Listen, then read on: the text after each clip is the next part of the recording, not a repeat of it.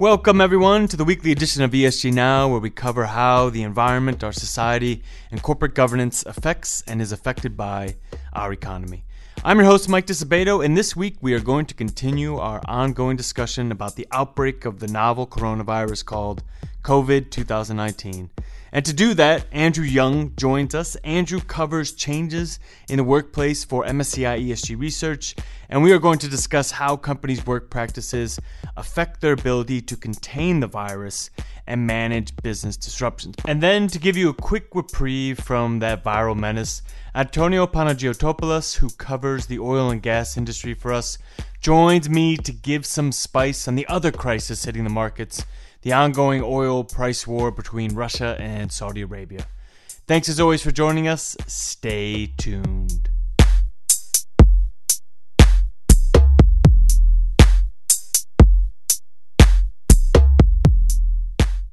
Okay, now on to COVID-2019, because it's really just beginning to take hold of our world. Cities are starting to shut down, travel is being restricted in a really serious way, and people are trying to figure out how to both stay healthy and contain this virus, but also make money to keep the lights on and buy food and do everything you need to do to survive. It gets more complicated as the United States gets pulled further into this because we don't have universal health care, or in many cases paid time off, which is creating pain for workers like McDonald's hourly employees, who demanded on Tuesday, March 10th, that the company institute paid sick leave for those working at its U.S. restaurants and to actually train people on safety protocol as the coronavirus cases in the U.S. begin to rise, which allegedly they have not done. McDonald's responded to this by saying it would pay corporate-owned restaurant employees that are quarantined up to 14 days. But that doesn't cover the majority of McDonald's stores, which are owned by franchisees. And 14 days doesn't cover people if they're actually sick with the virus, which is out of your system in about 6 weeks, or if the store is shut down, actually. So as our stat card today, I decided to do a back-of-the-envelope calculation of what it would cost McDonald's to provide sick leave for its workers that were infected with COVID-2019. And the answer is $8.3 billion USD. I got this by taking the average hours worked by a McDonald's employee, multiplying it by the average wage of $9 USD, and then multiplying that by the 6 weeks typical of the COVID infection period, and taking that sum and multiplying it by 1/3 of the 1.9 million global McDonald's employees, and that includes franchise employees. And I took 1/3 because that is how many people got sick with the Spanish flu, and I wanted to take one of the worst case scenarios. And so that's how I got 8.3 billion USD, which might sound like a lot to you. But McDonald's paid out $8.5 billion USD to investors in the form of share buybacks or dividends in 2019. And in 3 years, it paid out a total of $25 billion USD to its investors. So the company can afford this. And it's not just McDonald's that needs to figure this out. Walmart, Amazon, Uber, they all have contract workers on their staff. They all engage in the gig economy. Basically, any company with a precarious workforce might have to heed this pandemic and address their most important resource for the long term, their workers. But before we get even into that, I think, Andrew, I need you to define for everyone what we mean when we say a precarious workforce. And you've been writing about it for a while, so I thought who better than to define it than you? A precarious worker, I think that could be anyone who does not have the job security of a full-time as a full-time employee. So that could be someone who's on a temporary contract, part-time contract, gig worker like you mentioned. Anyone on a fixed-term contract. And just to set the stage here, what has the chaos of COVID highlighted as a long-term risk for employees and investors? Because eventually the actual virus will abate, but I assume there will be aftershocks to how some businesses like McDonald's conduct their operations. What I think this virus does is it brings to light these companies that don't offer healthcare benefits to their workers. And so if McDonald's is not providing this benefit, then at least they can expect attrition of their workers to companies that might offer better healthcare packages. And if you have a higher attrition rate, you're going to have higher recruiting costs and higher training costs. And also, then maybe there'll be some cultural implications, which could lead to lower productivity. I totally agree, and we're going to have to see what happens when the virus abates for companies, because there could be conversations where people are discussing how the company treated them. Because what you just said was that, they could have a problem with people coming into work or people wanting to work for them. I think this could be a watershed moment for a lot of employees that have not seen a situation like this happen in their lifetime. I have not seen a situation happen like this in my lifetime, and it's already changing how I view healthcare and the benefits I have and the ability to go to a doctor and the fact that MSCI is letting us work from home as we want to. I mean, this is what we talk about when we're concerned with long-term risk. Everything seems stable when it doesn't, and you need to look for the companies that are prepared for that instability.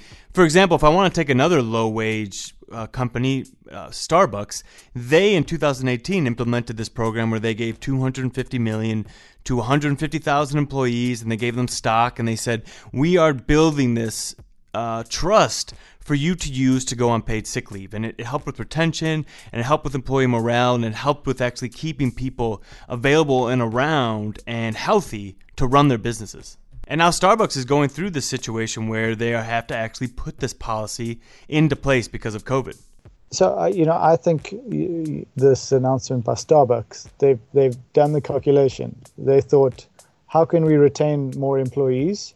What's it going to cost us to retain those employees? And implementing a program that you just mentioned might be one way. And then you can make the calculation yourself. Are you willing to make the saving on not paying healthcare, or are you going to make the investment now in healthcare benefits and reap the benefits in the longer term? Okay, but I assume there's industry separation here. Is Starbucks an outlier, or are there other low-wage industries trying to implement better work-from-home policies or money available for employees to get paid sick leave? Yeah, it's more the higher paid work industries that are taking steps in the right direction. Let's say, for example, Microsoft said that the number one benefit that they can identify that enables them to retain more employees is flexible work arrangements. So allowing workers the ability to come in late if they have to drop their kids off at school, or leaving early to pick up their kids, and picking up those hours elsewhere. Is there a region bias in this conversation? Obviously, when I started off, I said this is a new situation in the U.S., but do investors have to look at their portfolios and say, where am I tilted toward North America, and how am I more exposed to these pandemics because of, or even massive flu seasons because there's a lack of sick leave available in that region? Using statistics from the OECD, it is quite clearly a U.S.-centric issue, the issue of paid time off. I think it's the only country in the OECD that doesn't offer paid time off at the state level. So in the US, or let's start at the OECD. At the average, if you work a minimum wage job in an OECD country, on average, you would have to work, let's say, 30, 35 hours a month to get above the poverty line. In the US, you have to work 80 hours at the statutory minimum wage, $7.25, in order to move above the poverty line. So I think this is really demonstrates how this could be a really big issue for US companies, for US workers. And a shock like this, where they cannot work, will push a lot of people below the poverty line. Not only that, but like BlackRock and State Street have rightly noted that it's a new day in the world where the worth of a company is really now, and it's set in its intangible assets. It's in the people and company culture and internal employee dynamics, and it's no longer as much in the products it produces. And so companies need to issue more disclosure around it, and COVID just highlights that. It is through this one-off event that we are able to be more aware of the importance of labor in our economy, which will be reflected in how regulators demand companies actually disclose on their human capital going forward, which the SEC has actually done recently, right? That's absolutely right. So in 2019, the SEC updated their guidance for companies around human capital management. So that's been a long-standing guidance. It hasn't been updated for 30 years. And maybe on the back of some of this pressure from investors wanting to understand how companies deal with these issues, whether it's low-wage workers or high-skilled workers, I think these are all very important issues that investors should be aware of. And an issue like COVID-19 will maybe bring that more to the fore. Well, it also raises questions like what percentage of the U.S. workforce is a precarious workforce, what percentage lacks paid sick leave, lacks sufficient healthcare coverage, and from an investment perspective, what percentage of companies' revenues are more or less dependent on those precarious workers. Because at the moment, it's very hard to answer these questions because companies don't properly disclose on their use of contract workers. There's this high-profile example that came out recently where Google uses a lot of contract workers, only they don't call them contract workers.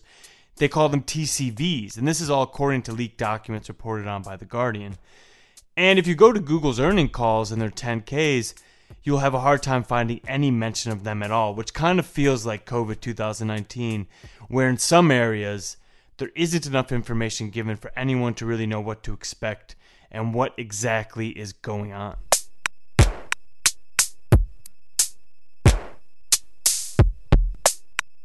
And now with some spice, we have Antonios Panagiotopoulos, our oil guru, because if COVID 2019 wasn't enough, there is this other market-shattering event that happened this week, the oil price wars. Here's what went down. I'll set the stage for you. Last week, delegates from oil-producing companies like Russia and Saudi Arabia met to discuss who should slash oil output to offset the collapse in demand caused by COVID. Because basically people are not traveling, and even if they wanted to travel, there are widespread travel bans and companies are shutting down. Everyone is just using less oil.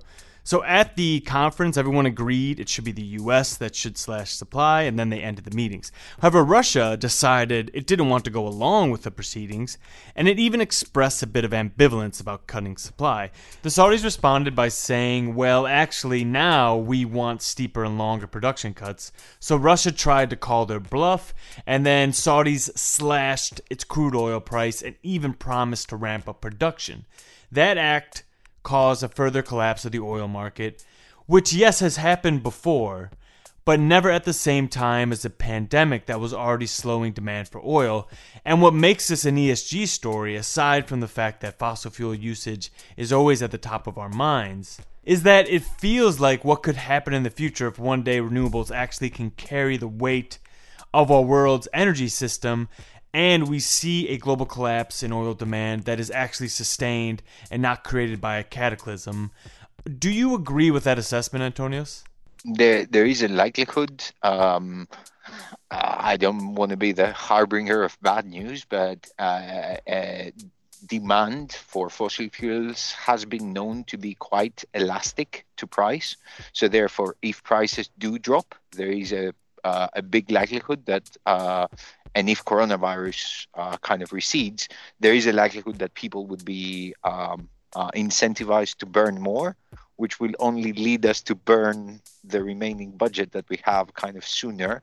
And therefore, that would lead us to getting to the point of no return actually faster. Again, I think that over the medium and long term, people will, I think that prices will return to some normality, and then the same, if you like, narrative about climate change and fossil fuels will return to the forefront. Well, even if the conversation continues, it seems like it does give some ammunition to investors saying we need to seriously consider what would happen to our economy if there was a sustained decline in oil demand. Right? Doesn't that actually hold fruit? So a lot of it will be determined on demand. And that's the only reason why we're saying that the current situation on demand, albeit or although it came from completely the wrong reasons, it might actually give a picture of how the world is going to be in 10 or 15 years, or by some scenarios even sooner. Yeah, I agree. It seems like, I think what's so interesting about COVID and the cut to our economy and the cut to the airlines is that emissions are actually decreasing in the way we would need to see them if we want to keep a semblance of the Paris Agreement, which is I think an ESG topic that we're going to have to be discussing for months, years after this, because it seems like at our current economic system, it's not possible to sustain the necessary cuts that we need to actually make. This would most likely resemble a forced scenario where you've actually have already hit your budget, and then government regulation actually imposes certain rules and criteria in order to drop emissions. It's not the scenario, the ideal scenario, where this is based on consumer choice and this is based on companies' choice, and therefore you see a bit of a smoother transition over time. This is actually resembles what a shock would be like. And in the case of, if we're thinking along the climate change kind of discussion, it would be as if the regulator or the country would impose a very strict rule that would essentially lead to an immediate drop in emissions.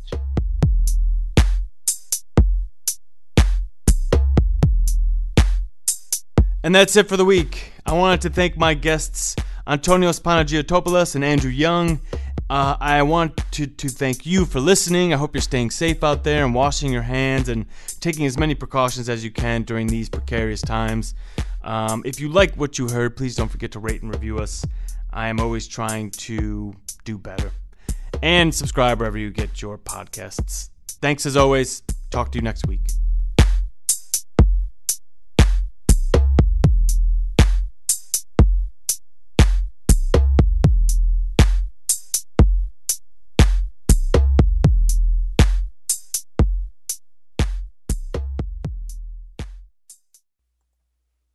The MSCI ESG Research podcast is provided by MSCI Inc.'s subsidiary, MSCI ESG Research LLC, a registered investment advisor under the Investment Advisors Act of 1940. And this recording and data mentioned herein has not been submitted to nor received approval from the United States Securities and Exchange Commission or any other regulatory body. The analysis discussed should not be taken as an indication or guarantee of any future performance, analysis, forecast, or prediction. The information contained in this recording is not for reproduction in whole or in part without prior written permission from MSCI ESG Research. None of the discussion or analysis put forth in this recording constitutes an offer to buy or sell or a promotion or recommendation of any security, financial instrument, or product or trading strategy. Further, none of the information is intended to constitute investment advice or recommendation to make or refrain from making any kind of investment decision and may not be relied on as such. The information provided here is as is, and the user of the information assumes the entire risk of any use it may make or permit to be made of the information. Thank you.